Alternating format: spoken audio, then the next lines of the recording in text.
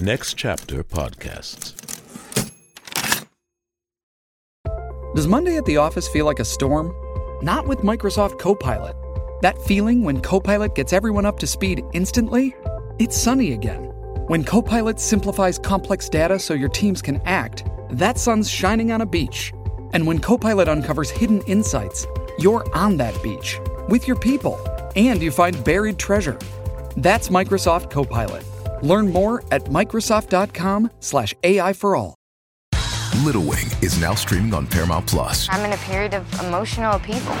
Is that all the I don't care crap? A little adventure. Where are you going? I'm gonna steal a bird from the Russian pigeon mafia. Let's do it. Goes a long way. Starring Brooklyn Prince with Kelly Riley and Brian Cox. Life can hurt, but life is sweet. Little Wing, rated PG-13, may be inappropriate for children under 13. Now streaming exclusively on Paramount Plus. This is like a perfect song for beating the shit out of somebody.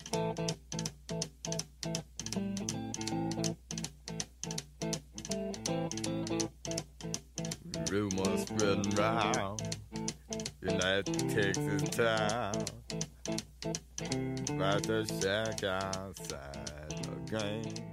But we actually had a band together for a little bit. We did. We started from the Unknown Theater. We had started doing, it was just the comedians would do a stand-up show, and then afterwards we would jam for all hours of the night. And me and you were like the two guys that kind of led it. And it all started with that Jimi Hendrix 2.0 kid that just showed up out of nowhere and then disappeared just as quickly. I remember that. Remember that? Like, he played guitar one night, and we were all like, we'll all show up next week and play behind you. And he was like, cool. And at one point, I remember he played the guitar with one of the poles that held the Unknown Theater up. Wow, that is so funny. I haven't thought about that guy in fucking years. And remember, like, he gave you I was like, man, let's get your number. He's like, cool. And it wasn't even his number. It was like his buddy's number that was always with him. He's like, yo, I called him Larry Hendrix after he left.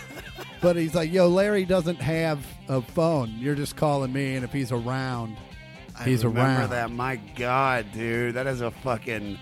Those were strange times, bro.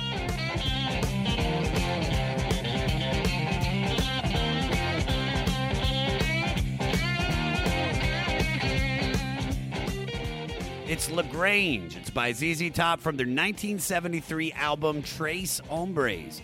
It's also number 490 out of 500 on the 500 with Josh Adam Myers. And I am Josh Adam Myers, the king of fleece, the four-legged comedian. How is everybody this beautiful Wednesday? Hopefully it's gorgeous wherever you are. And hopefully you've been following along with me on this journey through Rolling Stone magazine's top 500 albums list, where we go from 500 and each week start shaving off albums all the way down to numero uno. I love you guys. I mean it, man. Thank you to everybody for reaching out and telling me how much you're enjoying this. I know I say that every week, but guys, I would do this if no one was listening. So the fact that we are getting listeners is blowing my fucking mind. I love you. But let's jump into it.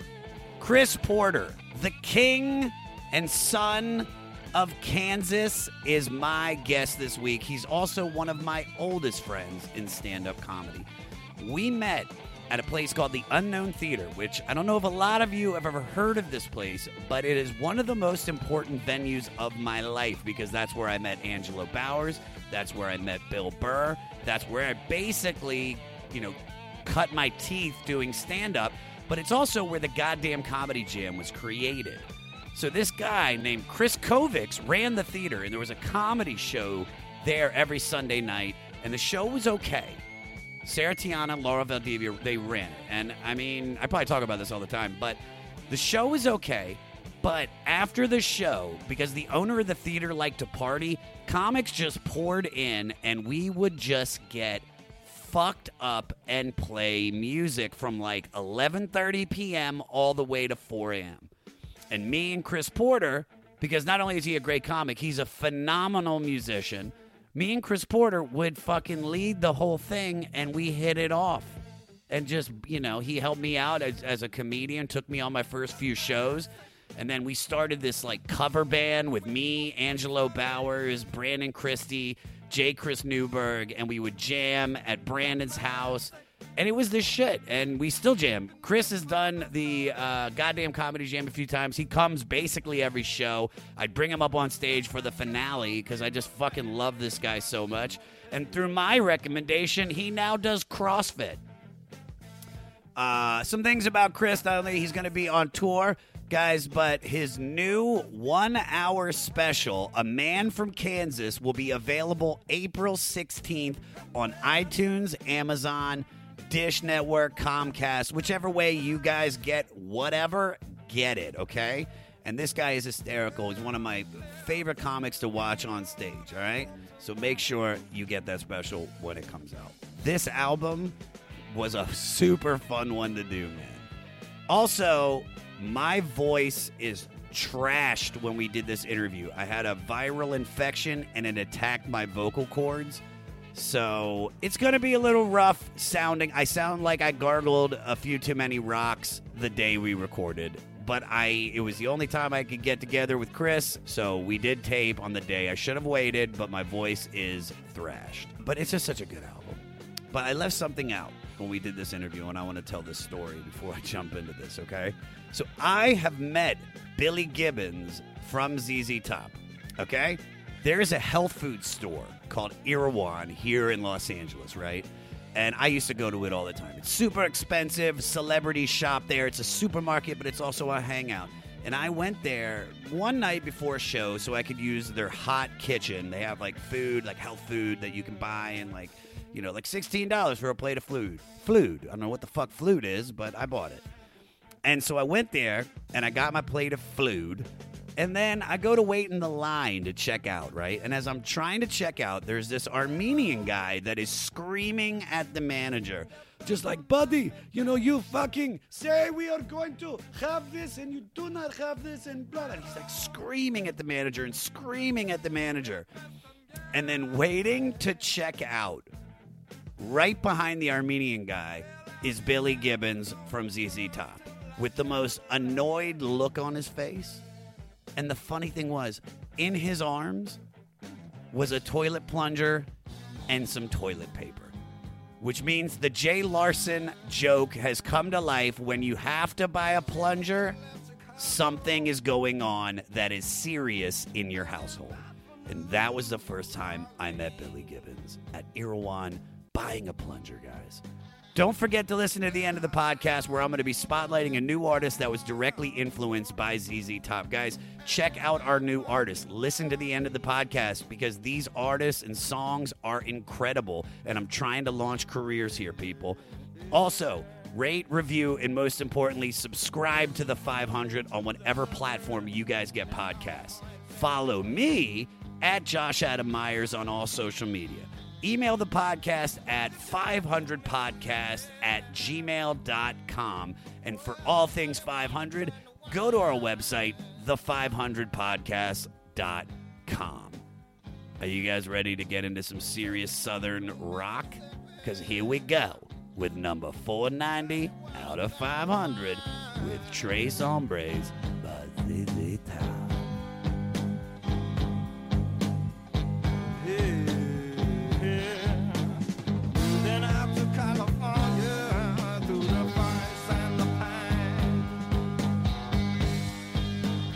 Chris Paul Horter, Chris. That is right, ladies and gents. What's up, buddy? Hey, buddy. Dude, we've been trying to do this for so long, and we finally did it, and you showed up on a goddamn skateboard. I did. And It's electric, boogie, woogie, woogie. It's fucking dope, dude.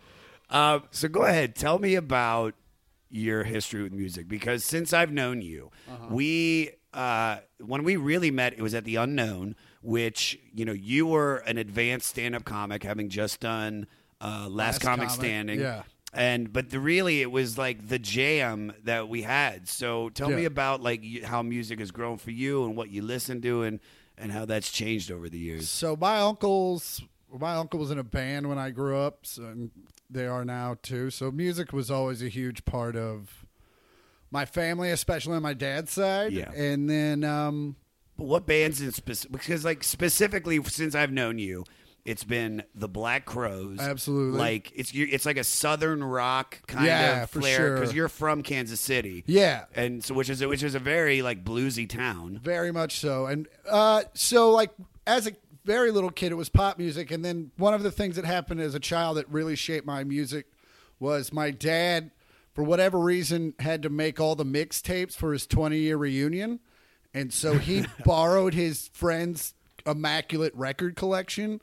And so when they would go out, while my dad had this, I would just play all these Motown and Atlantic records. So Yeah. I'm way, like, if you go look at my records now, it's all very soul. And that's really where it's all based is soul. And I obviously like rock music because I'm a white person. And I feel like it's in our blood. We have to. Yeah, we have to fucking like it. So, but the reason I like Southern rock is because it is a perfect mixture of soul and blues and gospel. Like it's all intertwined in that. Yeah. So, so that's where all that comes from. And then being introduced to the Black Crowes by my father, only because I loved Otis Redding. And they did Hard to Handle. And he was like, you should listen to this band. They do Hard to Handle. And he played Hard to Handle for me. I was like, these are a bunch of white, even at 12, I was like, these are a bunch of white boys playing Otis Redding. Yeah. I don't like this, but I liked all the other songs. Oh, yeah. On Like the Hard record. to Handle is probably, and I hate to say this, it's probably my least favorite song on Shake Your Moneymaker. For sure. And I've had the fortune to tell Rich Robinson, I don't like your version of Hard to Handle. Yeah, you're friends with the Black Crowes. Yeah. That's incredible. And you know what? He told me what Rick Rubin was doing was taking Walk This Way and putting that riff to Hard to Handle. And if you listen to it, it's there. Oh, that's brilliant. I didn't know that. Yeah. But I can hear how they did it. Yeah. Definitely. So it's always been Southern rock. And like, how has it evolved over the years? Like, where is it now? Now it's everything. Like, I definitely do Southern rock, but there's a lot of jazz. There's a lot of hip hop, a lot of Bruno Mars for whatever reason. I just, as I get older, like you knew me 10 years ago when I was like, if it's not amazing, you shouldn't fucking listen to it. And now I'm just like, man, if it makes you feel good, God bless you. One of my favorite stories is Angelo Bowers went to your house. You were gonna headline the Irvine Improv. Yeah. And he never smoked pot prior to shows because he always when he got high, he was so in his head anyway. But he's like going on his first gig with you, and he sits in your apartment, and you're like, "Hey man, take a bong hit." So Ange takes a bong hit, and then he told me that when he got in the car, not only is he having a panic attack, but you're just blaring the Black Crowes, and like you're listening to Southern Harmony Musical Companion, which is such a drive fast album. Yeah. And he said he was scared shitless, and you're just like, I need a remedy. But we actually had a band together for a little bit. We did. We started from the Unknown Theater. We had started doing, it was just like the Unknown Theater, and I can't stress to you listeners enough, like this podcast, my career is nowhere without that place, because it was just a place where comedians would do a stand-up show, and then afterwards we would jam for all hours of the night. And me and you were like the two guys that kind of led it. And then it was just, we started jamming with Brandon Christie. And it all started with that Jimi Hendrix 2.0 kid that just showed up out of nowhere and then disappeared just as quickly. I remember that. Remember that? Like, he played guitar one night, and we were all like, we'll all show up next week and play behind you. And he was like, cool. And at one point, I remember he played the guitar with one of the poles that held the Unknown Theater up. Oh, I remember that, dude. I just remember him having all these swooshy legs. Do you remember that? Like, he was straight up dancing and fucking... Wow, that is so funny. I haven't thought about that guy in fucking years. And remember, like, he gave you I was like, man, let's get your number. He's like, cool. And it wasn't even his number. It was like his buddy's number that was always with him. He's like, yo, I called him Larry Hendricks after he left. But he's like, yo, Larry doesn't have a phone. You're just calling me, and if he's around, he's around. I remember that. My God, dude. That is Those were strange times, bro. Like I'm telling you, I love my life now because I love the security of my life. Absolutely. And I love that I can, I can go see Nine Inch Nails. I can afford to do all the things I want to do. For sure. But man, oh man, when I was a broke beginning comic and it's me, Ange, and Gerard Carmichael and Byron just going from spot to spot, having no idea how we were going to eat. Yeah. That was the most exciting time of my life. And most of it had to do with the unknown and playing music with you. Oh, absolutely. I was just as broke. I was just working more. And, I remember some of those weekends showing up and be like, drinks are on me. And some nights going, can I get a free beer or something? I always will remember when the first time I met you, you walked by and I was on the other side of the street with Angelo and he goes, oh my God, that's Chris Porter. And I was like, and you looked like a straight up rock star. That was when I was really doing it. You look like the adult rock star on a day off, but you used to it was so rock and roll. Yeah. And your comedy dictates that also, I think, because it's very opinionated. You don't curve to expectations or what people think they're going to do. You are just, this is my opinion, and I fucking stick to it. And I respect that, and that's what real rock and roll is, man. Well, thanks, man. I appreciate that. Don't worry, dude. I'm going to be complimenting you throughout this show. Okay, thank you. All right, well, let's jump into it. Well, you're also a musician. Yeah. And you play guitar. And I played drums as a kid, played saxophone in elementary school. Sax? Yeah. And then, that just, especially at, in the 9th grade, it just wasn't that exciting because there were no prog jazz bands at that point in your life. So it was you were just playing bass notes with the orchestra, and you're like, this sucks. So, and all my buddies had drum sets, so I'd started playing on that. So I quit the band and just played drums recreationally. And then the band director in high school cornered me, and he was like, I don't give a shit what you play. I need you in the band. And I was like, cool, I want to play drums. He was like, you're in. And really? I had to learn everything super quick. And but that was a real fun time in my life. Were you, when you were younger, was your intention to be a musician, or did you always have the drive that I was going to be a comic? No, my uncles were musicians, and so that was kind of like that. I mean, my one uncle's both my uncles are successful now in their own right. One uncle very much so, he toured around with his Celtic rock band for a long time. Fuck yeah. They just ended 20 years. But they were always the cautionary tale for my mom. Look at these guys, Uncle Jeff's cleaning carpets and then playing gigs. Is that what you want to do? But guess what? I bet they were having the time of their lives and enjoying life. Oh, absolutely. Yeah. My uncle was bagging so many chicks, and he was very vocal about it. That's how we know. But once comedy hit, and once I got on stage, it was just I think I can do this. This makes sense. And it just feels right. It felt right, and then eventually I got on television, and all questions they went away. My parents have always been very supportive since I've obviously made a career. But you still have those aspirations. You still have that music in you. I know. Oh, absolutely. Absolutely. I've jammed with you recently, and then you do the goddamn comedy jam. And this is, I think, why I matched you up with this record, because the songs that you've chosen at the jam all have that either a southern rhythm and blues, and that's what I want to say, not rock. I want to say you've done more songs in the rhythm and blues than in anything, and then you actually really can sing, and you look comfortable up there. I mean, it's insane.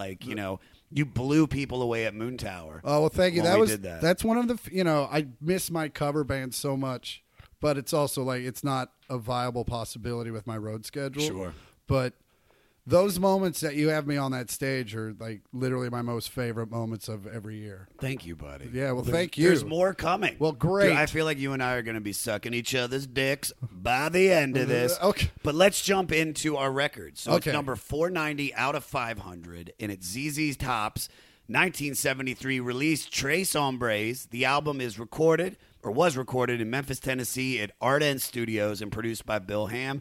And ZZ Top consists of vocalist, guitarist Billy Gibbons. Happy birthday. It is his birthday It's his today, which birthday. when you told me that blew my fucking mind. I was like, well, we have to tape today. Who's also the band leader, main lyricist, and musical arranger, bassist, vocalist Dusty Hill, and drummer Frank Beard. Now, Before I asked you to listen to this record, how much did you know about ZZ Top, and what were you expecting from this? I just knew their hits. Wasn't really anything that ever made me want to go deeper. Yeah, I mean the music is very how do I explain this? Like trailer music. Do you know what I mean? If I could hear it right now. Here, Peter, put on "Give Me All Your Lovin'," and I want to do a fake trailer. Cue it. Boom. He is an ICE agent. Give me all your lovin'. Is a all Mexican. your hugs and kisses too. She is a Mexican immigrant in a caravan. Together, they're gonna find love. The new movie from Ron Howard, Love Actually Part 9. All your hugs and kisses too. It's so cheeseball music. It's like, I hate to say that, but all I know is tush. Yeah. I know. I don't think it's cheeseball. I think it sounds cheesy, especially those tracks, because they're deep in the 80s at that point. Because this is what I figured out from this record. Yeah. This is the album where ZZ Top figured out how to be ZZ Top. Sure. And they do it with the first track, and they do it with LaGrange. And it's like they finally figured out every ZZ Top kind of sounds the same. Yeah. There's a riff that's very simple, but you know it as soon as it starts, almost like AC/DC a little bit. Yeah, totally. They definitely have an AC/DC feel. But just that riff, they're riff masters. And when Beard gets in that fucking groove, man, he can just set down a pocket. Yeah. And it's like, and that's when they're great. I think ZZ Top before this and for a lot of this record is just a really good blues band. But really with no... Other than Billy Gibbons' voice, really nothing special. Hey, it's Kaylee Cuoco for Priceline. Ready to go to your happy place for a happy price? Well, why didn't you say so? Just download the Priceline app right now and save up to 60% on hotels. So whether it's Cousin Kevin's Kazoo Concert in Kansas City, go Kevin, or Becky's Bachelorette Bash in Bermuda, you never have to miss a trip ever again. So download the Priceline app today. Your savings are waiting. Go to your happy place for a happy price. Go to your happy price, Priceline. Grey's Anatomy, the most iconic binge-worthy drama, is back, along with answers to the biggest cliffhangers. Will Teddy survive? Will Joe and Link finally find happiness together? Meredith returns along with fan faves like Arizona. You can now stream every episode of Grey's ever on Hulu, and new episodes next day. Watch the season premiere of Grey's Anatomy tonight at 9/8 Central on ABC and stream on Hulu. You know what's funny is when I asked you to do this, and then because I wanted to tape a few days prior, and you're like, dude, I still got more research to do. Yeah. You were like, you listened to some of the album before this? I listened to some of the album before this, and there's a track, I think Just Got Paid is on there, and it's not even the single. I think that's just like a fan favorite that I think finally got some traction. Yeah. But there's not a lot there. And you definitely don't, and you kind of hear like the beginnings of ZZ Top, but you just really just hear a blues band with a kind of a cool Greg Albany voice. But yes. Yeah, I believe that. But then, especially, this is what I learned about going through all the ZZ Top hits, is every ZZ Top hit makes you feel like you've just walked into a bar on a Saturday night, and whether you know it or not, you can buy a fuck ton of cocaine at this bar. Like, it's just like that kind of vibe. Yeah, I feel that too. Like, just like you walk in and you're like, you know what? If we want to buy a pound of cocaine, we can. I just feel just. Well, LaGrange to me is not. It's like every song is for driving. Yeah. Every song is like, we were talking about Black Crowes. Like, it's just got that, like, when I was listening to LaGrange, like, and I was going to Irvine, I mean, hands down, I definitely kicked it up to like 90 miles an hour for a few seconds. It's definitely a song that if I was going to be in a fight, like, I want that song playing in the background, only if I'm going to win the fight. Like, not, like, if I'm getting my ass beat, I don't want LaGrange playing. But I definitely, it's like they just have this sound that should be playing at a bar. And if you listen to the lyrics and of a lot of their songs, it's like it was made for those bars with the cage in front of it where people are throwing shit at them. Oh, like absolutely. It has that feeling.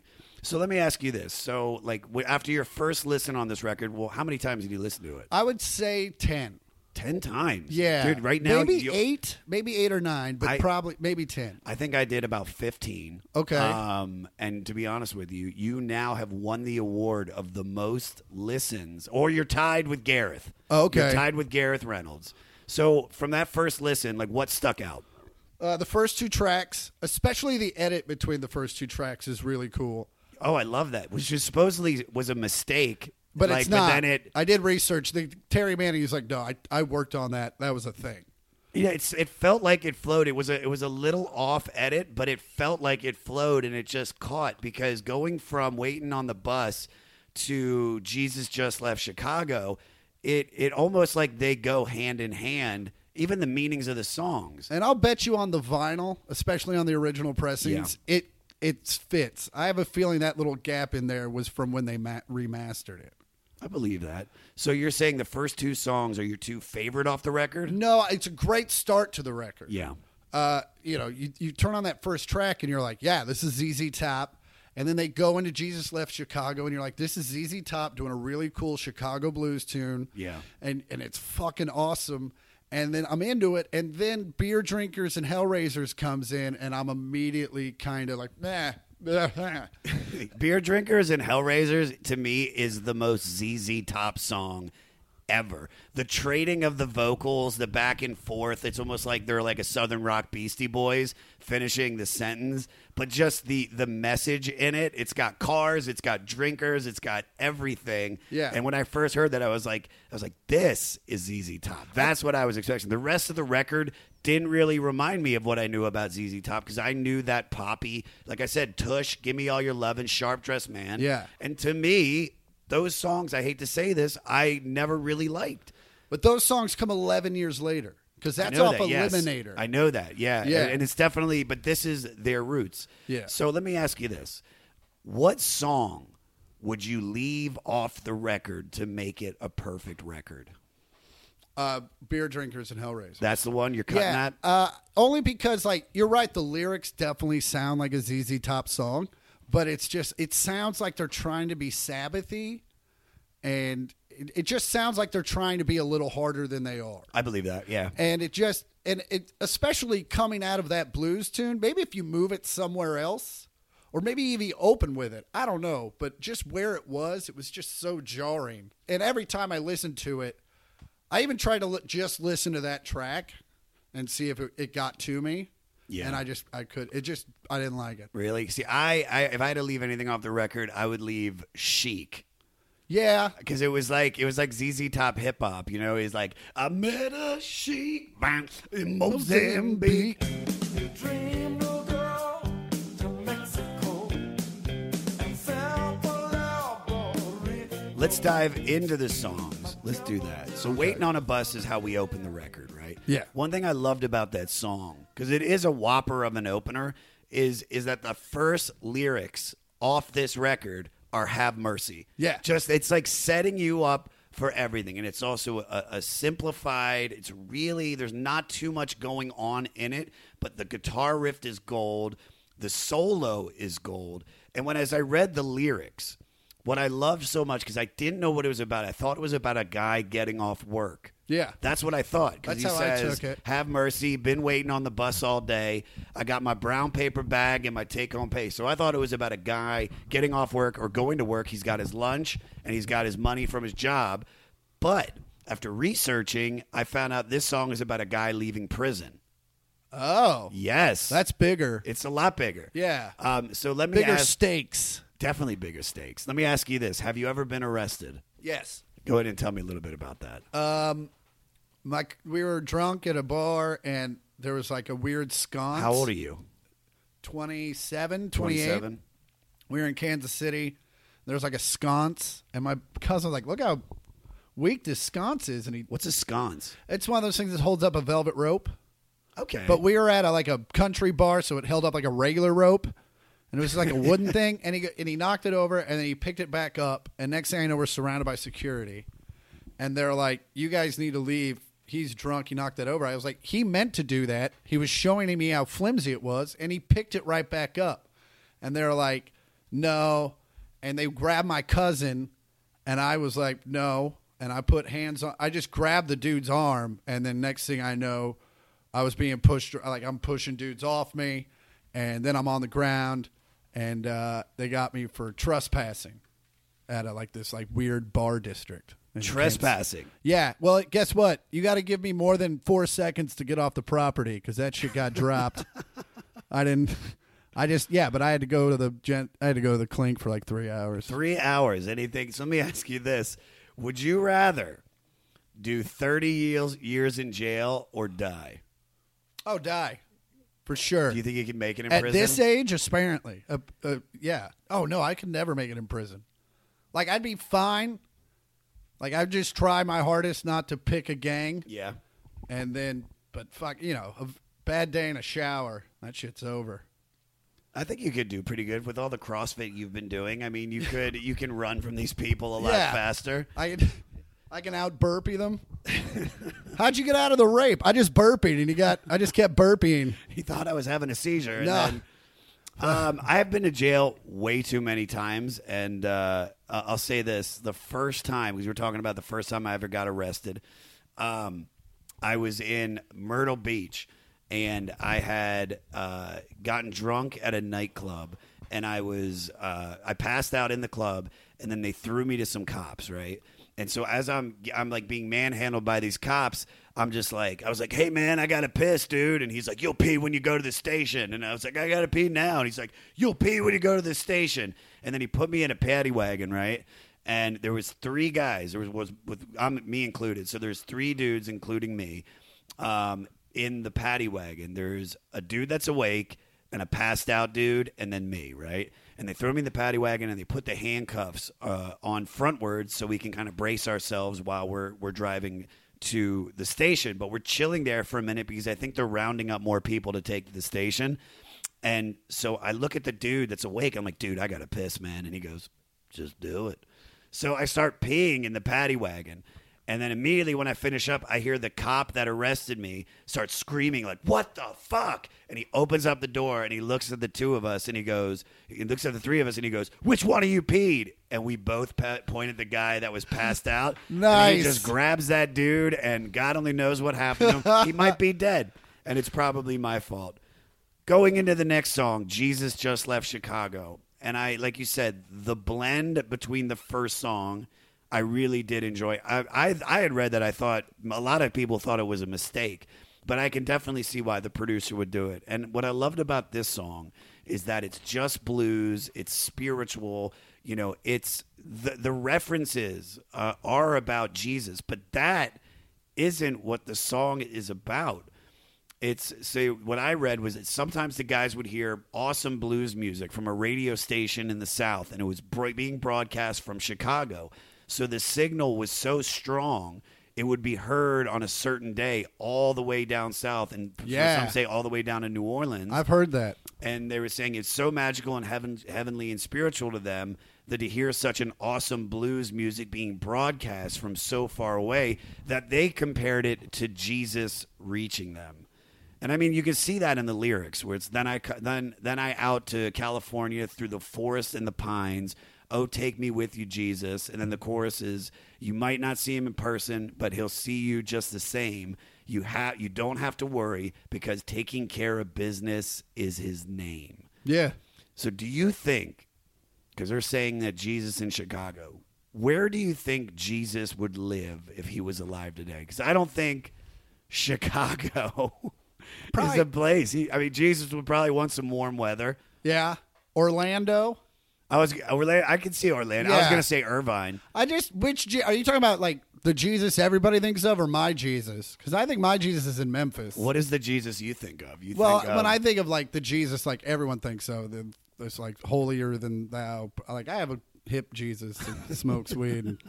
He probably would if he was alive today. Yeah, man. He's like, that's why it's on the earth, bro. Like that was the drug I wanted you to do. Yeah. Not this fucking Molly shit. Stop sticking the Molly pills in your ass. Yeah. I think Jesus would post up Orlando. Definitely a warm weather climate. Yeah. Irvine. I really do think Irvine because he'd want to be close to the big city, but Jesus would probably want like a nice piece of real estate. I think Pacific Beach, maybe. Pacific Beach, definitely. That's where I'd go. I mean, if I had Jesus money, how much money does Jesus he have? has all of it. You think so? Yeah, I think he has all of it. I don't know, man. Well, I think he can just conjure it up. Going into the next song, Beer Drinkers and Hellraisers, your least favorite song on this record. But what I loved about it was there's a few songs on this record that are like stories. Do you know what I mean? And this is one of them. And it just talks about this wild place where they're doing a show.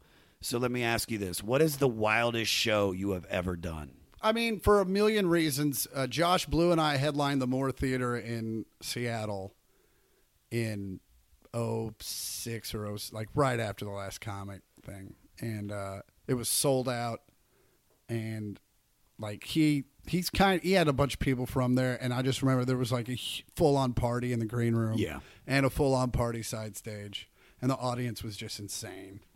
And I ended up, I think we both did like an hour. And Was there, besides you guys, was there another opener? I think there was like a DJ that opened or something, but yeah, other than that, it was us. And I just remember being somewhat like we had a great time, but it was like I was barely hanging on stage. Oh, really? Oh, yeah. Well, you smoke pot before you go on stage, right? Not like I used to. Yeah. Like I smoke before I leave the hotel. Like I smoke right before I leave the hotel. Yeah. But that still gives me an hour before I get on stage. Yeah, you don't want to, like, I can't get too stoned to go on stage. Yeah, I used to be the guy that was like, they're saying my name, hold this. I do remember that. Yeah, so have you ever been at a show that you thought maybe your life was in danger? Yeah, one in particular in Kansas City when I was first starting out. I just remember there was a big pot shortage in Kansas City in like 01 or maybe 00, and I was on the golf course, and my buddy called and said, "I can get you an ounce of weed. They'll only sell you an ounce, and it's $150." I mean, because that's a pretty good deal. Well, I mean, it was shit weed. Oh, it was swag. Swag. God, yeah. I haven't seen swag in so long. Yeah, 2000 was definitely swaggy times. You know what's funny is I don't think I've actually had swag since. I had one friend in Baltimore that always got swag, and we were like, dude, it's evolved, bro. Like, you can get green weed, man. Get you high, man. He's like, nah, man. He's like, I like to roll blunts. This is cheaper. And I was like, no, the understanding is there. I get it, but, it's just so move much. with the times. So wait, so you're buying the ounce for so $150. But I can't. I'm like, I don't know if I can swing that with weed. And then immediately afterwards, the local club manager called and was like, Ricky Smiley can't make it. His grandma died, so I need you to feature tonight for this local urban comic. I'm like, okay. And so I was like, weed's paid for because it was 2 shows. So I called the dude. I was like, I'm getting the weed. I show up, first show. And this is what was happening. The audience was showing up. They're going, Ricky Smiley's not going to make it. Here's free tickets to the next time he's here. We're having another show tonight. You're more than welcome to stay. You're more than welcome to go. First show, like 150 people stayed. It was a great show. Second show, out of a sold-out show, 14 people stayed. And they were all super mad about it because they realized very quickly that they're the only motherfuckers. It's on a Tuesday. Like, all these people have to be at work in like 4 hours. Yeah, I get. And so this one dude, and just mean mug, from the moment I got up on stage, is mean mugging me. And it's not going well. And it was just he said something and I said something back to him, and he gave me, it was the only time ever on stage where I was like, I might be fucked on this one. Really? Like he might, if he came, because he was front row. Like, even if the bouncers got there, it wouldn't have been in time. Yeah. And, like, he was not having it. And for a good 10 minutes, I was like, this dude might kill me. What would the look in his eyes? Just the look in his eye. It was just so certain. He was just like, I will kill you. And I was like, yeah, you might have already. Are you a fighter? I mean, if you got reach. If That's you what come I'm saying. at me, you're what, 6'5"? 6'4". You're 6'4", and you got fucking reach, Yeah. dude. You could just keep jabbing people to keep them away. Yeah, this dude was 6'4", easy, and probably about 280. Oh, he would fuck you up. Oh, yeah. Dude. Yeah, dude. And that's not putting you down. I mean, the guy would murder me. Absolutely. But 6'5", 280? Yeah, he was coming at me. And that's fucking LeBron size. But also, you can't, like, back down in front of everyone. And I just remember that whole set went terribly. I finally started getting them on my side. Yeah. And I made, like, because I abandoned all material, and I'm, like, doing the hackiest shit. And I'm on black dicks, white dicks. And the one white dude in the audience is like, bro, I got a huge dick. I'm like, and I literally went, are you fucking kidding me? Like, I go, have you not seen this set so far? Can you just give me a pass on this one? He's like, nah, man. No, fuck Nah, you. dude, fuck you, dude. My dick's huge. Let me get up there and show everybody. So wait, so he says that, and then that goes down. Then what happens? And then eventually, like, I think he came up to me afterwards and was cool and was just like, yo, I was just I was out of line. Like we were cool by the end of it. Yeah. But definitely for like 10 minutes, I thought my life was in serious danger. And it's hard to go back into material. It's not even like you to concentrate on your jokes. No. When you have someone death staring you. And it's just right in your peripheral, and you can just feel it. Oh, I believe it. I actually recently at the Kibitz Room almost got into a fight. I was doing Esther Steinberg's show. Yeah. I closed it out. And as I show up, I do this bit. I do this whole 5-minute bit about me owning a dog now and how great they are. And the audience is doing, I'm getting laughter from the audience, but I can only hear the crowd that's to the right of me. So there's all these booths up against the wall at the Kibitz Room that I can't hear any laughter. Yeah. So I say to the crowd, I was like, why aren't you guys laughing? These people are having a good time. And this dude in the back yells out like, I got a dog. And he says it like that. And it reminds me of Coming to America with the guys like, you lie. You ain't never met Dr. Martin Luther the King. So I say that back. And, dude, all hell broke loose. Like, really? That guy, he was like, you racist. I'm like, I'm not racist. And then we start, he says some shit. I say some shit back. And at the time, I only saw 3 guys. Yeah. Little did I know that there were 15 other guys that were with them outside. And so it starts getting bigger. The best riff I had, because they were scenesters, is I said to them, shouldn't all you guys be waiting in line for a $600 Supreme t-shirt? And just the crowd was into it. And then I tried to go back to material as I realized that it was like, this is bad. Yeah. And I was like, let me try. And I started doing a bit, and it comes to a point in the bit where I have to do an act out. And I was like, I just say to the audience, I go, I'm not doing the act out. I was like, I just can't. I was like, I don't have the confidence in myself right now to do an act out after what's going down. And then I got off, and then I went out to the little side room, and literally 6 guys walked up, and they were like, what the fuck's your problem, man? What the fuck is your problem? I was like, dude, we're just having a good time.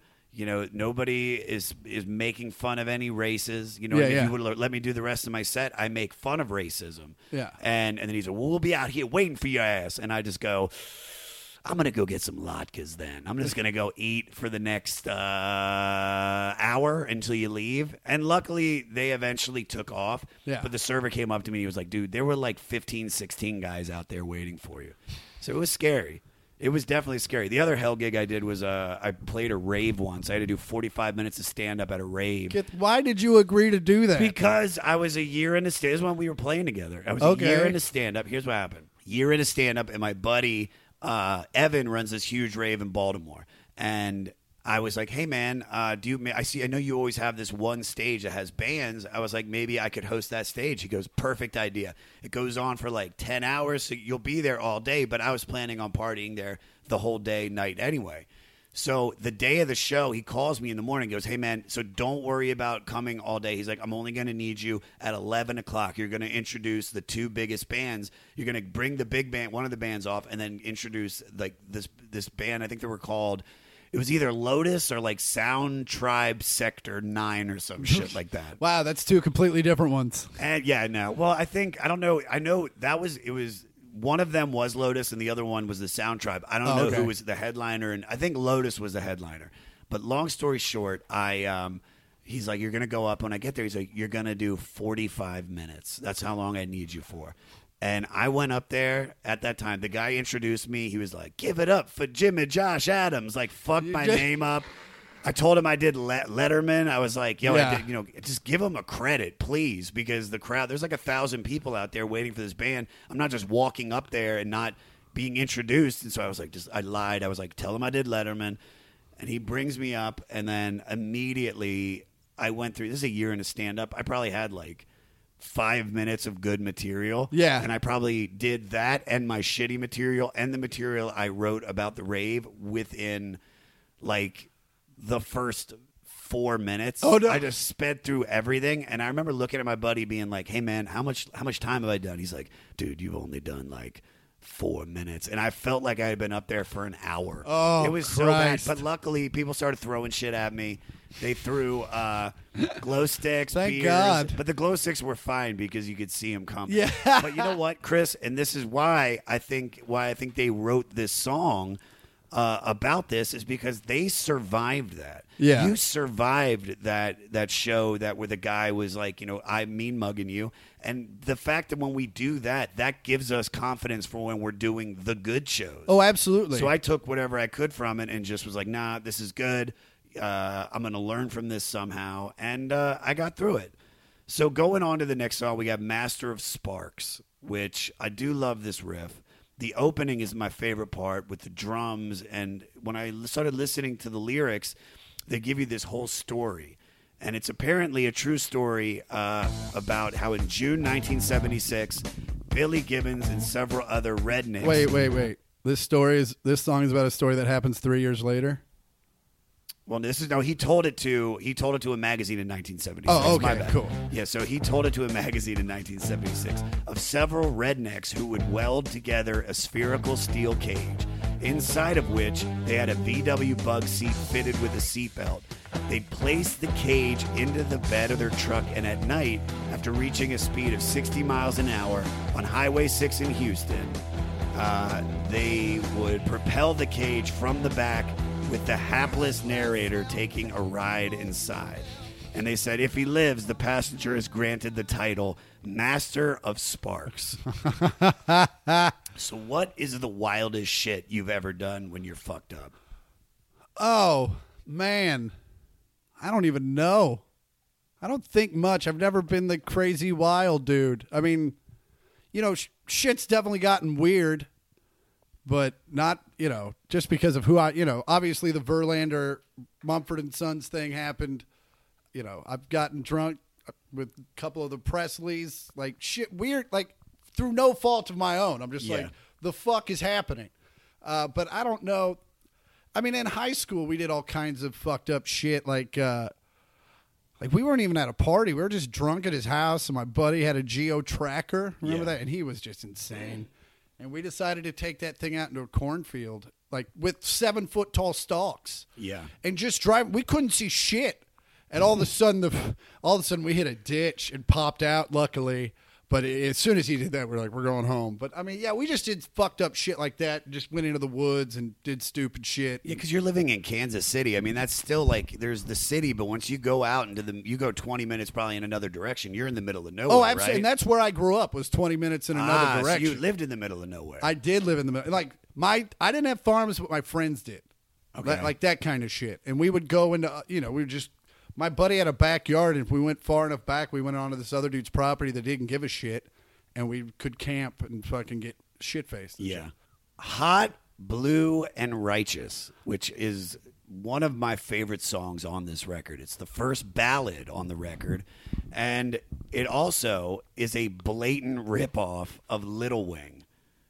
It's definitely. Yeah. It's just like very simplified version. Very simplified, but which is funny because Jimi Hendrix was a fan of Billy. Oh. Like he really loved his music, but the solo underneath, around about 2 minutes, is perfect. And after listening to it, it could be used as the theme song to the Democratic Party. Absolutely. I don't know why they don't use it. They keep using like Fleetwood Mac or some shit probably like that. Probably tempo reasons. Like, give it up for Hillary Clinton. Hot, blue, and righteous. Like, no, that doesn't have that fucking pump up feel. The lyrics kind of like tell like a very simple story, but what I got from it was that it's about how people come into your life, guide you, and how important they are to you. So let me ask you, describe to me someone that has changed your life by doing just that. With the Lucky Land Slots, you can get lucky just about anywhere. This is your captain speaking. We've got clear runway and the weather's fine, but we're just going to circle up here a while and get lucky. No, nothing like that. It's just these cash prizes add up quick. So I suggest you sit back, keep your tray table upright, and start getting lucky. Play for free at LuckyLandSlots.com. Are you feeling lucky? No purchase necessary. Void where prohibited by law. 18+ terms and conditions apply. See website for details. Hello, Tom May here, host of Future Friday. I've spent the last 15 years on the road with my band, The Menzingers, where I've met all kinds of wild and fascinating people. So I started a podcast. On Future Friday, I talk to fellow musicians about the moments that made them, their passions outside of music, and the curiosities that tie us all together. I've also talked to the likes of UFO researchers, magicians, soldiers, and documentary filmmakers, and I'm constantly searching for folks that can shape and change our view of the world. You can check out Future Friday wherever you like. You know, there was a friend of mine, Justin Leon, when I was younger, definitely did that for a long period. And who was he? He was just a comic, but, you know, just a dude that was, you know, a few years older than I, like a big brother I never had. Yeah. Definitely that dude. When I came out here, KP Anderson, definitely for a little bit. Love KP, dude. You know, I remember being at the Improv, and he just walked up to me, and he was like, you know, this was in the middle of the last comic standing stuff, and he goes, he goes, are you on tour right now? I go, yeah. He goes, I bet you're doing a whole new 20 minutes and everyone else is doing the same material. And I was like, yeah, who are you? And he introduced himself. We became fast friends and definitely a guy that I go to when I need advice. All right, move me on down the line. I do love this song. I think this is so much fun. It is 100% about a car. Yeah. Which I think every song by ZZ Top kind of has that car undertone. Because when they say, I heard the red rooster start crowing around the curve, that cloud of smoke was blowing. Tell me about your first car. My first car was an 81 Honda Prelude. Original rims? Yeah. It's for a sickler. And then, but the car that made my youth was a 1970 Oldsmobile Cutlass convertible.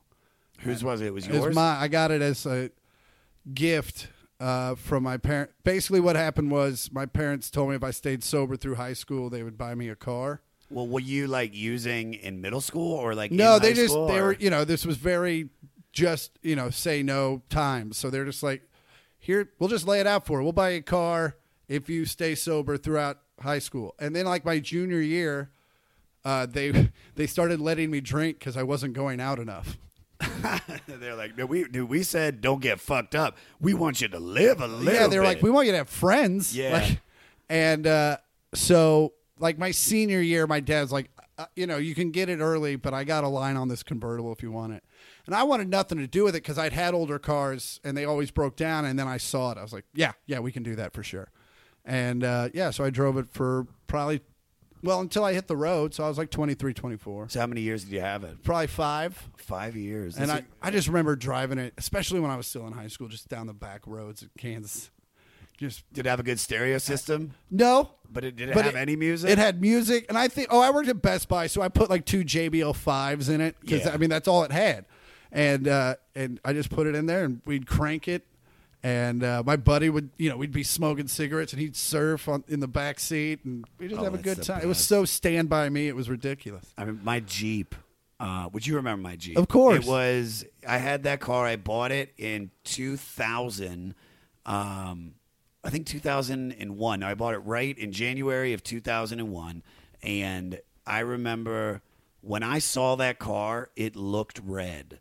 Because it was next to a green car, and I was like, I'm buying it. And I took it on the test drive, and I bought it. And then when I brought it home, my dad walked outside, and he was like, what color is that car? And I was like, oh, it's red. And he's like, that's not red. That's pink. Oh, no. And then I looked at the paper, and it said mango. I was like, what the fuck? But I love that mango Jeep, man. Yeah. That mango Jeep, I'd still have it if it never got wrecked. That was hands down. Like you're talking about how that Oldsmobile, when you think about a special car. I tried to buy it back. Did you really? Because my dad ended up selling it to because I ended up trading it back to my dad for a minivan so I could go on the road. And then when my uncle bought it and I made a bunch of money, I went to him. I was like, I want to buy the car back, and he was like, nah, it's not for sale. And it's literally like, I still like hold that against him. 100%, I would hold that against him. Because and then he ended up selling it like 3 years later for like $3,000 because him and his kids had beaten it up so much. I mean, weren't you like close enough to him that you could be like, dude, I would have given him 10. I would have given whatever he asked for it, but he wouldn't have given it. What? I'm sorry, buddy. It happens. I know. You know what else happens? Well, first off, before we move on to the next song, Yeah. you know what this song sounds like to me? Is What's Thin that? Lizzy. Definitely. It's definitely got a Thin Lizzy tune to it. Oh, moving on down the line is 100% Thin Lizzy. Yeah. It's they're listen, I hear a lot of the influences throughout this record. Yeah. Freddie King, the Lightning Hopkins, the Muddy Waters, John Lee Hooker. Like, I hear all of that stuff. One of the questions that we were thinking about is, do you think black people that are like rooted in the Southern blues, like the original blues, do you think that they would like this record? Like the people that are true blues enthusiasts? I think they would like 2 or 3 of the tracks. I think they would like probably Jesus Left Chicago. Yeah. And I think they would like LaGrange. Well, I think everybody likes LaGrange. And that's the thing is like ZZ Top, when they hit, it's undeniable.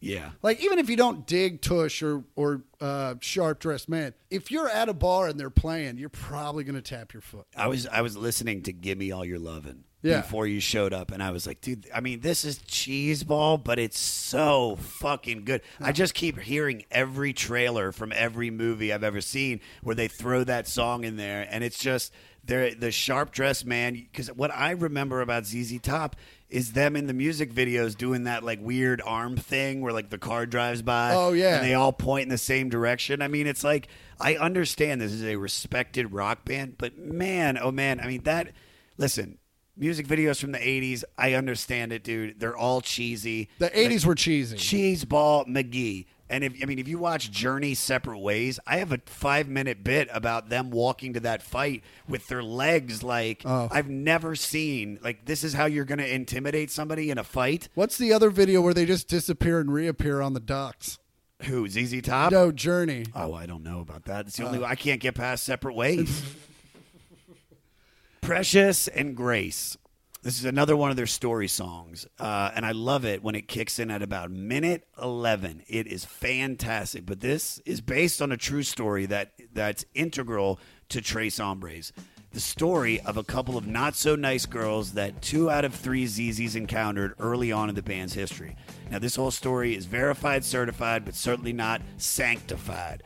Billy and Dusty had driven Billy's 69 Pontiac Grand Prix to Rocky's pawn shop in Dallas on a mission to acquire the 1952 Fender Precision bass that Dusty played on for many years. On the way back to Houston from Dallas, they noticed 2 girls hitchhiking, and they decided to do the nice thing and give them a ride. Well, these 2 girls were basically Precious and Grace, and this is to say, Precious, she had a big knife scar on her face. Grace was kind of a, P&G occupied the backseat, chatting with each other. It became clear to the guys that in the front that at least one of them had just been let out of prison nearby Huntsville. As the sky darkened, the girls directed the guys to a local makeout spot they referred to as Put Out Road. The girls propositioned the weary young rockers, who were understandably spooked when they noticed a male figure holding a shotgun. Adrenaline told the guys to act fast, so the girls were immediately pushed out of the still-moving car as the fellas hightailed it back to Houston. Now, I literally pulled this off the internet, and I checked this a few times. But basically, this is about crazy women. Yeah. What is it about crazy women that men are attracted to? For whatever reason, crazy women know exactly what you want to hear at all. Like, they're always so cool at the beginning. It's like you sit down. They're really good at making a connection. They're always like, you're like, oh, I've always looked for this in someone, and I finally found it in you. And it's not till you're halfway home that you're like, oh, fuck. Oh, my God. You're crazy. Have you dated a lot of crazy girls? I used to date crazy women almost exclusively. Like, I dated one for 3 years that I should have dated for about 3 weeks. And I bet we broke up and got back together 38 times. How did it end? You just were like, I can't do it. I remember because she would get drunk and she'd leave and she'd tell me we were done. And then she'd call me the next day like shit hadn't happened. So she's leaving my bedroom and I go, Brandy, you have no reason to believe this, but trust me, if you leave right now, it's fucking over. And she stopped. She looked at me for a beat and kept walking. And that was it. Good for you. I mean, I fucked her a couple more times. Of course, you have to. Yeah, I mean, because it's Crazy Girls, it's the best sex you're ever going to have. And they'll just come over. Like, I used to get shit-faced drunk at the bars, and instead of calling a lift, I'd call her, and she'd pull up within 15, 20 minutes. And we'd go to some weird-ass ZZ Top-esque hotel that was like $25. It was an extra $5 if you wanted a TV remote. And you got your $5 back if you brought the remote back. That's hilarious. LaGrange. This song is the reason this album is even known. And you think that's probably the reason this is on the 500 list? This song is just so important. Not only that, but look at the landscape. Like 1973 had some of the greatest albums released ever. Like House of the Holy gets released. Yeah. Dixie Chicken gets released. 2 Beatles release albums. The Beatles themselves released 2 compilations. Elton John releases 2 records in 1970. Like, the amount of, like, if you look at albums released in 1973, you want 60% of them. Yeah. And it's just, Dark Side of the Moon comes out in 1973. I mean, well, first of all, the 70s is the greatest era for music. Especially ever. early. This is when music came into its own. This is when it went from the 60s coming out of the psychedelic period, and then you start having like real reach because of what was going on in the world. Think about this, Vietnam, like you just finished, World War II and the Korean War, and it's just you have the hippies or Summer of Love and everything's evolving, and I mean all that music is just of the response to that. Yeah, and at this point Vietnam's just ended, and so now they're just back to I want to fuck and I want to get fucked up. Yeah, the first song's great. But this song is iconic, and it even sounds like it's better produced than any of the other songs. 100%. Like, as soon as it starts, you're like, what the fuck is just this? Everything about the riff, the ha, ha, ha, ha, everything. And the lyrics, just the way he, when he's talking about, I heard they got some pretty fine girls. Like, it's so great. It's so great. This is a real place, by the way. Oh, really? Well, LaGrange, the song, it's about LaGrange, Texas. But there was a place called the Chicken Ranch. The Chicken Ranch also was the basis of the movie Best Little Whorehouse, or I think is it Little Whorehouse, Best Little Whorehouse in Texas? Yeah, it's about that, and the boys used to go there, and it's just the song moves. It sounds like it was made for a fight. It sounds like it could be made for fucking. Yeah, 100%. Both at the same time. Have you gotten a prostitute before? No. No. The only time I've ever thought about it was in Amsterdam, and people were like, "Are you going to get a hooker?" I'm like, "No, that's not my thing." But then I walked by the hookers, and you kind of have to. I'm like, these girls are so hot. I'd have spent €50 trying to fuck them anyway. Yeah. And so I'm starting to it's kind of a thing. I'm still not really thinking about it, but the deal breaker for me was that you just go into their room and you fuck them in the room. You got scared, and I'm just like, I don't trust your cleaning skills. Yeah, but dude, this is they have it it's legit. They're HIV tested. I get this is a real business that gives money to the government. This is, if you're gonna fuck a prostitute, it's in Amsterdam. It's in Amsterdam. But also, it's especially at that time, I was getting plenty of vaginas, so it wasn't like I was hurting. I'd just been on TV for a summer. Sure. So I was cool. Also, yeah, I remember seeing the dude. I met a guy. Me and my buddy met these dudes on a plane over to Amsterdam. They were from Liverpool. And one of them was like, I'm going to get a hooker. And then I saw him 2 days later, and he had been with 8 hookers. Well, I mean, when you got a nut, you got a nut. 8 times. Dude. Damn. I got one prostitute in my whole life. Here in Los Angeles, literally, not even a football field away from right here. When I first moved to L.A., I lived... Is that why you chose this place? No, I just love this street. I love living in the hills, and it's is so really beautiful. Cool. It's just great. I was coming up, you just see the Hollywood sign. Yeah, man, it's really gorgeous. And my cousin lived here, and I was subletting an apartment that was a little studio above the garage of the apartment complex. And so you were like Kirk Cameron in Growing Pains. I mean, dude, it was, if I would have taken that over if I would have had money at the time, because the guy never came back. Who I was subletting it from. But I had already gotten another place. But This is also the time when I first moved to LA, I was drinking and doing coke every night because I thought that's how you fit in. Yeah. You know, and I had gone out with a few buddies. We were doing coke all night, and then I got back to my place. And usually the way that I would fall asleep post doing coke is I would just try to get my penis erect, and then I'd try to masturbate, and it might take an hour. But when I finally nut, I know, dude, I'm not proud of any of this. Yeah. This is old Josh. Yeah, this of course. Isn't new Josh. This isn't, Beechwood I'm just with saying, a dog. Just physics involved. I mean, that's it would a chafe, lot of, dude. Oh, It would chafe, but most of the time I couldn't get hard. But once I got hard and then I could nut, I immediately fell asleep. Well, I was working for a TV show at the time. I was working for Keeping Up with the Kardashians, and they had just upped my kitty. So I had all this money that I needed to buy, a craft service or for whatever that I was going to need on the shoot. They gave us $1,000, and it was all in cash. And so I was just like, I'm going to get a prostitute. I was like, I've never done it. Tonight's the night. When you're going to take money from hookers, use it on a hooker. Tonight is the night. Yeah. And I remember I went on Backpages and I called this girl and I'm like, yeah, so if you want to come over, she's like, all right. And so then she calls me back immediately and she's like, hey, just to let you know, I don't have any condoms. Now I'm coked up.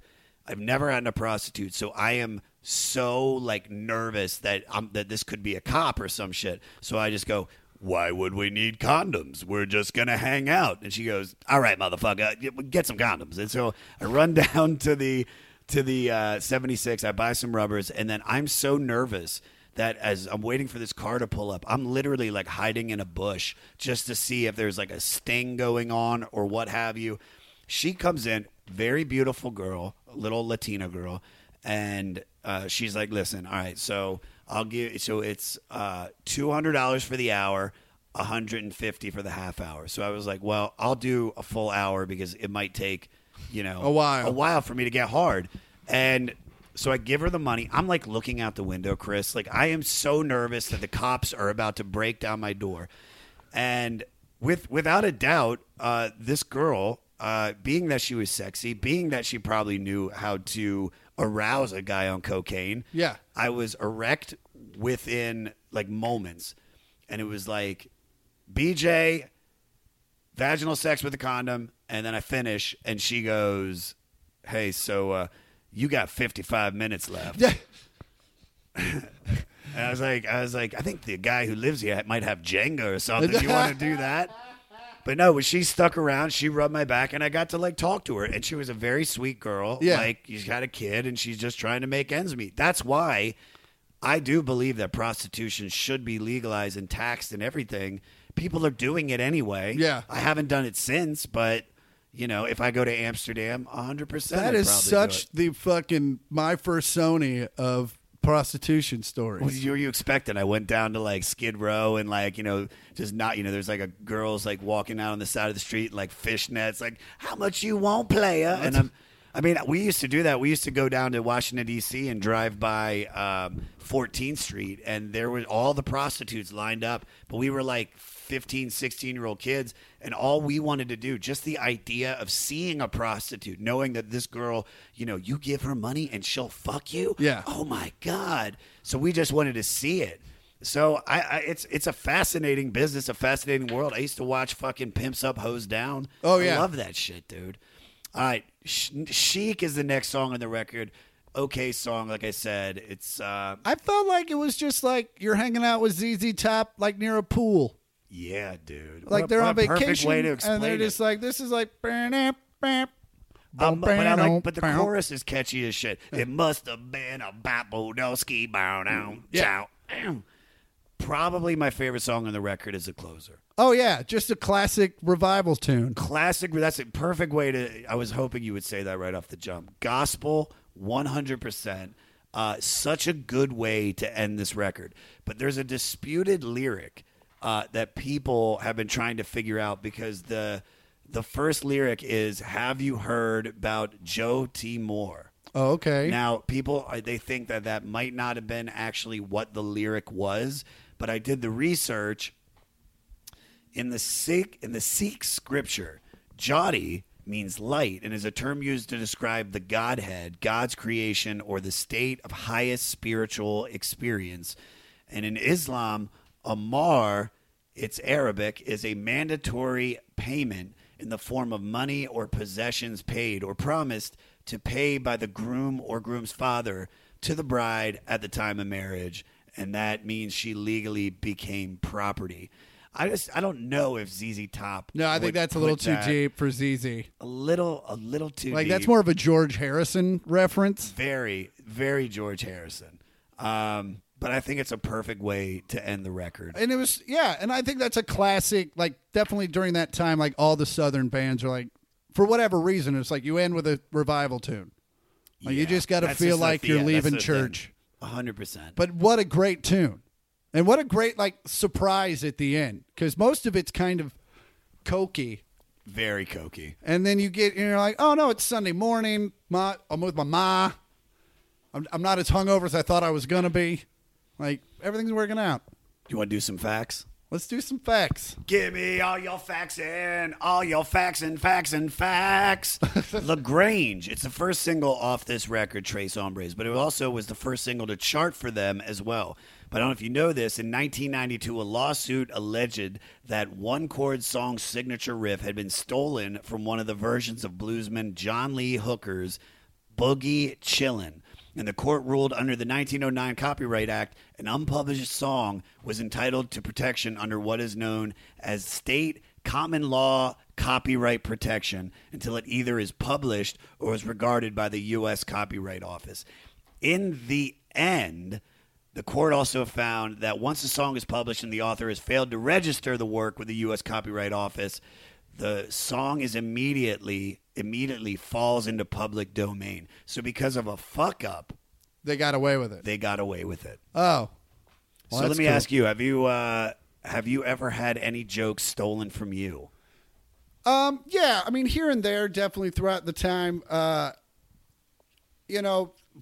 last time it kind of happened, this comic at the that I don't even really talk to anymore because of it. It was like he did a joke where it was very obvious that he had heard my joke and then did all the jokes I didn't do.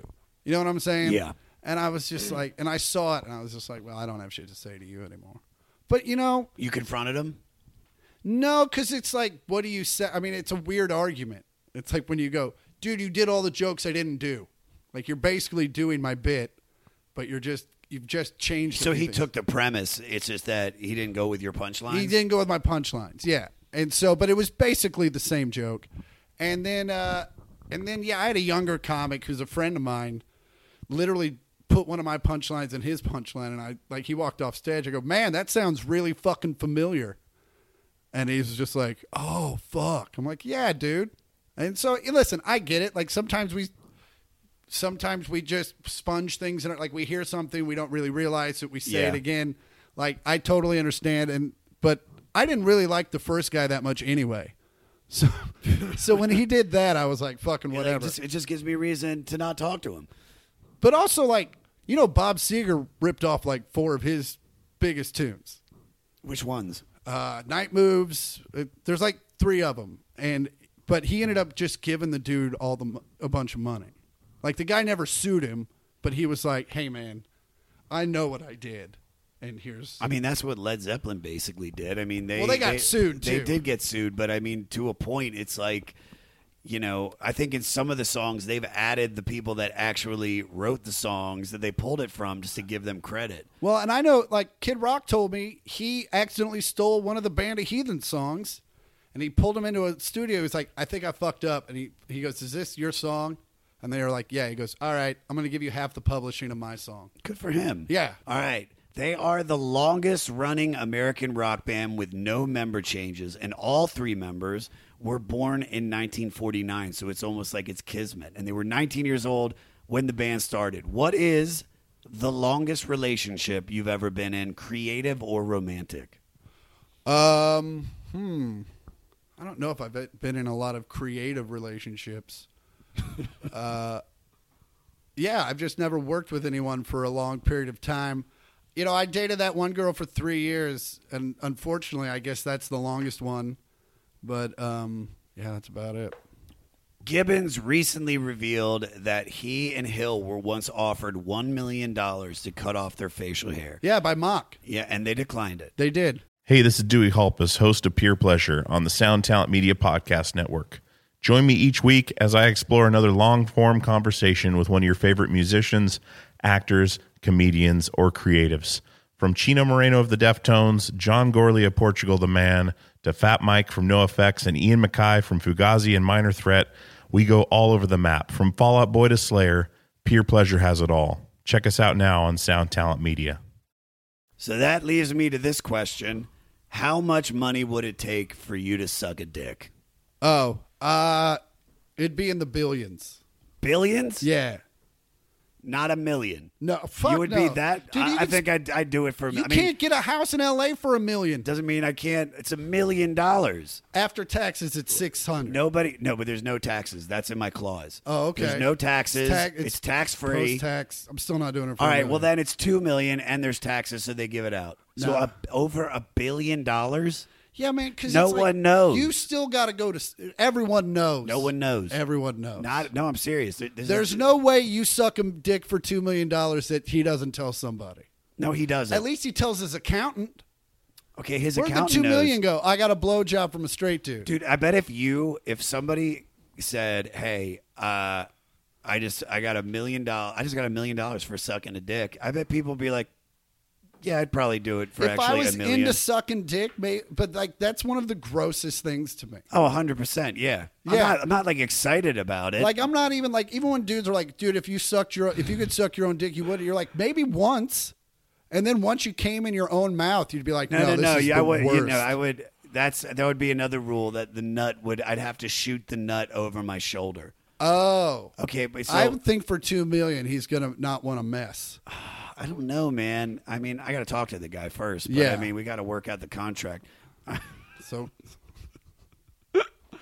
the band took some time off from 1977 to 79, which is when Gibbons and Hill started growing out their beards. Frank Beard is the only member who does not have a beard, which is hilarious. And that is the funniest shit, dude. I wonder if he started trying to grow his beard out, and they were like, "The fuck you doing, man? It's all patchy." Nah, dude. You got the last name. Yeah, we're living it. You dude. are a beard.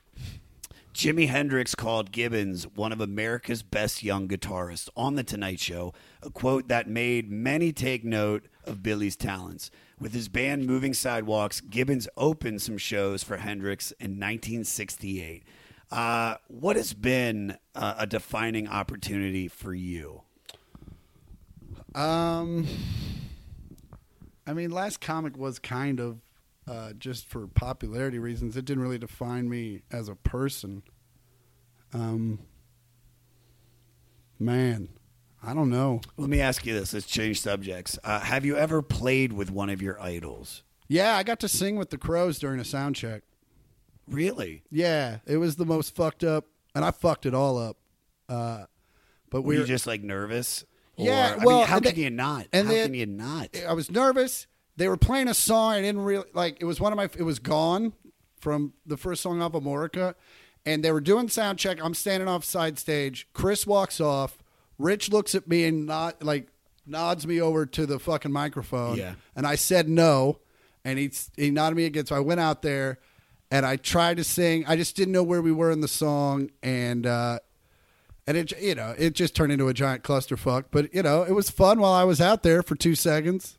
But yeah, that was super fun. Did you not remember the words, or you were just so? I knew what the words were. I just didn't. They had been playing the tune for a while, so I thought they were like at the second verse or third verse, and I didn't really know like when to start. Sure. And they were just laughing at me. It was fun. I've jammed with because I became friends recently with Sean Lennon. Okay. My friend was having a party, and she wanted me to sing. Yeah. At her studio, and I was like, no, I do not want to go up there. And then finally, she keeps sending people out because I'm smoking a cigar with Bill Burr, and she's like, get Josh. I want Josh to come in here and sing. And finally, after like 5-6 askings, I go in, and we did. What did we do? We did they were playing a blues riff, so I started just making up lyrics like I do. And then because Tall had had bought tacos, I started taking the lyrics into this very like thanking her for the tacos. And it was so funny because all the musicians, when I first met them, were not giving me anything. Yeah. Like I was like, hey, I'm Josh. All right, whatever. And then the second they saw I had chops, and I was able to like make this song up. I mean, it was one of the best moments of my life to see them switch from like, all right, fuck this guy to, dude, what is your name? How long have you been playing music? Yeah. You just live in the moment. And I think, you know, if I was jamming with my favorite band, I think I don't even know if I'd be able to do it. I mean, it's just so... I could just imagine being as a fan of the Black Crowes and then being like, all right, you know, what are we doing? You want me to do She Talks to Angels and the actual singer of it is right next to me? Well, the best was we're on the bus and we're going to another gig and the tour manager's playing like a bunch of B-sides off Lions. Yeah. And then she plays this one song that's on the record and Chris goes, wait, what's that? And I go, and I'm drunk. I go, what do you mean, what's that? I go, that's track 4 off the record. It's No Use Lying. He's like, I don't remember it. They play it. I sing every word to him, and he's sitting next to me. And he watches me do it, and like halfway into it, I'm like, I'm singing this song to Chris Robinson. And he's enjoying it. It was the best. And then he came on the bus the next day. He goes, and the band, we were all sitting up front. And he was like, do y'all remember No Use Lying? And they're like, yeah. He goes, I completely forgot about it. Porter knows every word and every inflection. And then like two days later, it was on the set list. Oh, that's great, dude. Yeah. You influenced that. Beautiful. All right, 2 more. ZZ Top appeared in the 1990 movie Back to the Future Part 3 as a square dance band. Do you remember that? Yeah. Yeah, they're at the fair. And he shoots the pie. Song, dude. They spin the guitars, remember? Yeah, dude, there's like fireworks going off behind them. Now, you actually, because the question is, do you have any cameos? You have a cameo in an album liner notes, right? Yeah, the Warpaint DVD. Isn't that insane?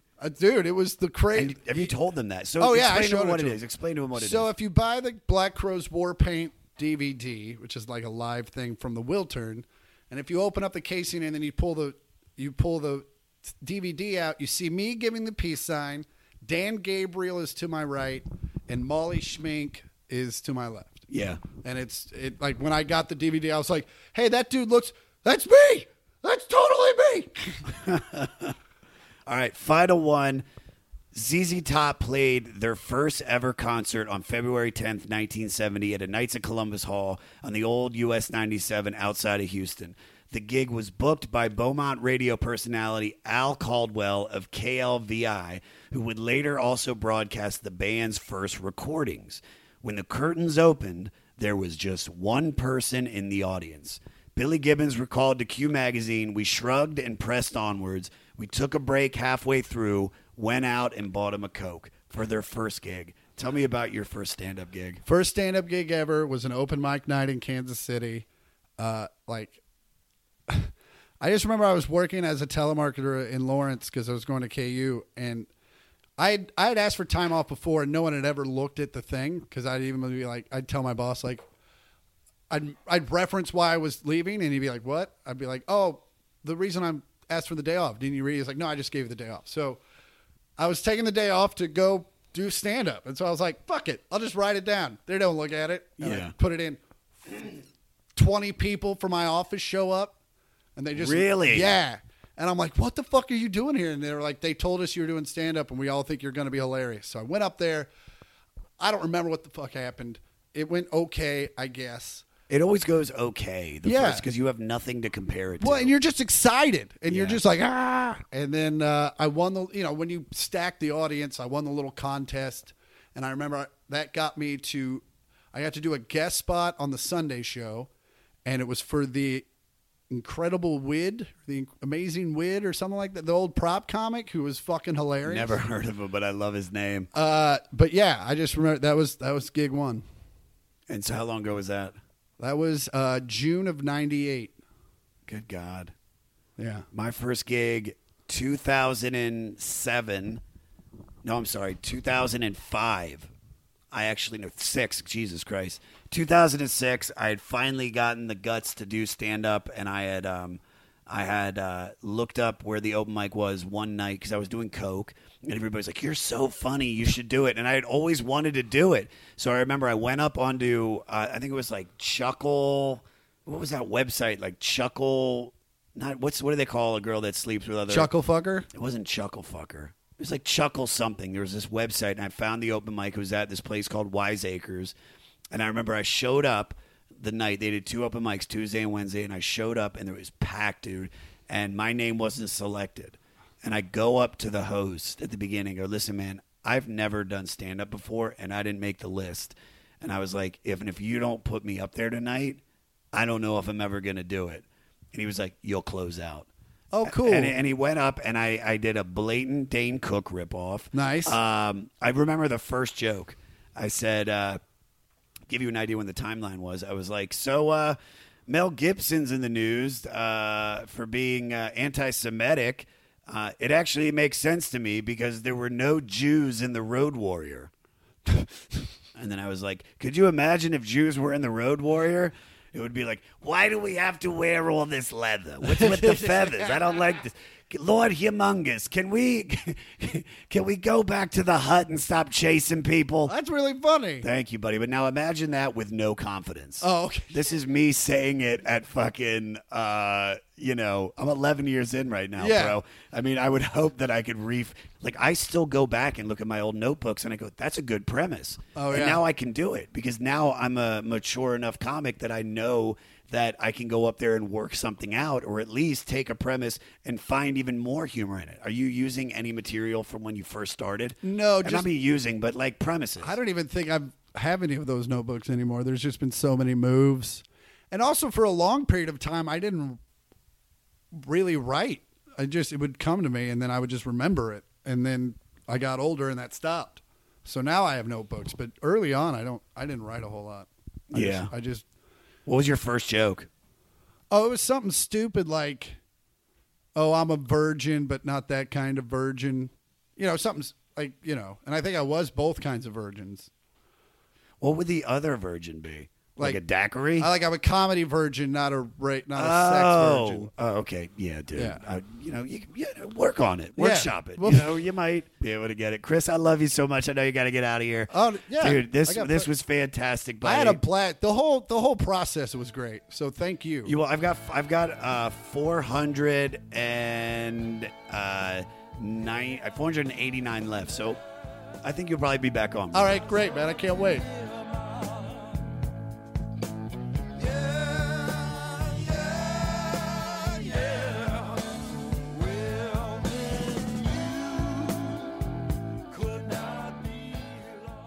Chris Porter, guys. A fantastic episode. If you want to find Chris Porter, go to chrisporterisfunny.com. Comedian Chris Porter on Facebook, and I am Chris Porter on Instagram and Twitter. That's I am Chris Porter on Twitter and Instagram, guys. Make sure you get his new 1-hour special, A Man from Kansas, which will be available April 16th on iTunes, Amazon, Dish, Comcast, whichever way you get it. Also, January 18th through the 20th, he's going to be at the Dayton Funny Bone, and January 24th through the 27th, he'll be at the Kansas City Improv. I'll also be posting his mixtape track listing, and that's going to be on all social media and all music platforms. And you got to listen to this guy's music. Get inside Chris Porter's musical mind, y'all. It's the shit. Email the podcast at 500podcast@gmail.com. Follow me at Josh Adam Myers on all social media. And if you want to check out what shows I'll be on, because I'm actually headlining the Rec Room in Huntington Beach this Saturday, all tickets are on my website at joshadammyers.com. And you can find everything 500 at our website, the500podcast.com. I've said it a million times. Subscribe. We need you. Subscribe to your favorite platform, whichever way you guys get podcasts, but subscribe, rate, and give it a 5-star rating and review. Also, we're doing our first live taping, guys. It's going to be at the Moon Tower Comedy Fest It's going to be April in Austin, Texas. It's one of the best comedy festivals in the land. Moon Tower Comedy Fest, guys. You'll be able to see me do stand-up, do a goddamn comedy jam, and most importantly, a live 500. Also, if you want to plan a trip, guys, we're doing the first goddamn comedy jam of the year. Is going to be at the Roxy here in Los Angeles on March 20th. Get tickets. Come to the goddamn comedy jam. And also, I'll be doing a Shimmy Shimmy Ya at the Comedy Store on January 22nd. Also, we created a club. It's called the 500 Club, not to be mistaken by the 700 Club, which is a weird Christian right group. We give away merchandise, t-shirts, hoodies, live chats with me and my guests, and as long as you sign up for the club, you get access to full uncut episodes, interview extras, all one day early on Record Store Tuesdays. So sign the fuck up. Join the movement. The 500 Club is the shit. Do it. The500podcast.com/club for all details on Patreon membership and options for you to support the 500. Support me, man. Support me. Now, we just listened to ZZ Top from 1973. Now, here is an artist that is directly influenced by this album. From South Carolina, we have Marcus King Band with their song Homesick. I want to thank my buddy Dean Del Rey for recommending them to me. They're incredible. Follow them on social media and follow Dean Del Rey at Dean Del Rey on all platforms. I love this band. I love their songs. All of this band's details are going to be on our website. And if you're in a band and we're directly influenced by one of these albums or artists and you want your music featured on the 500, send your song to 500podcast@gmail.com. Make sure you put the album and the artist that influenced you in the subject line. Next week, it's Kiss Week with their 1976 album, Destroyer. So you guys got some homework to do. Thanks for tuning in. I'll talk to you on the flip side. 100 miles, Lord, they feel like 100 years. Well, my sanity holds on. Hear my mind, I hear sing a favorite song. So damn tired of the drive. Turn the headlights on, let the moonlight guide. Love is gonna guide me back home.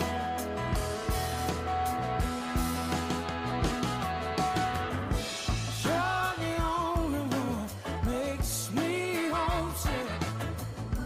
You're the only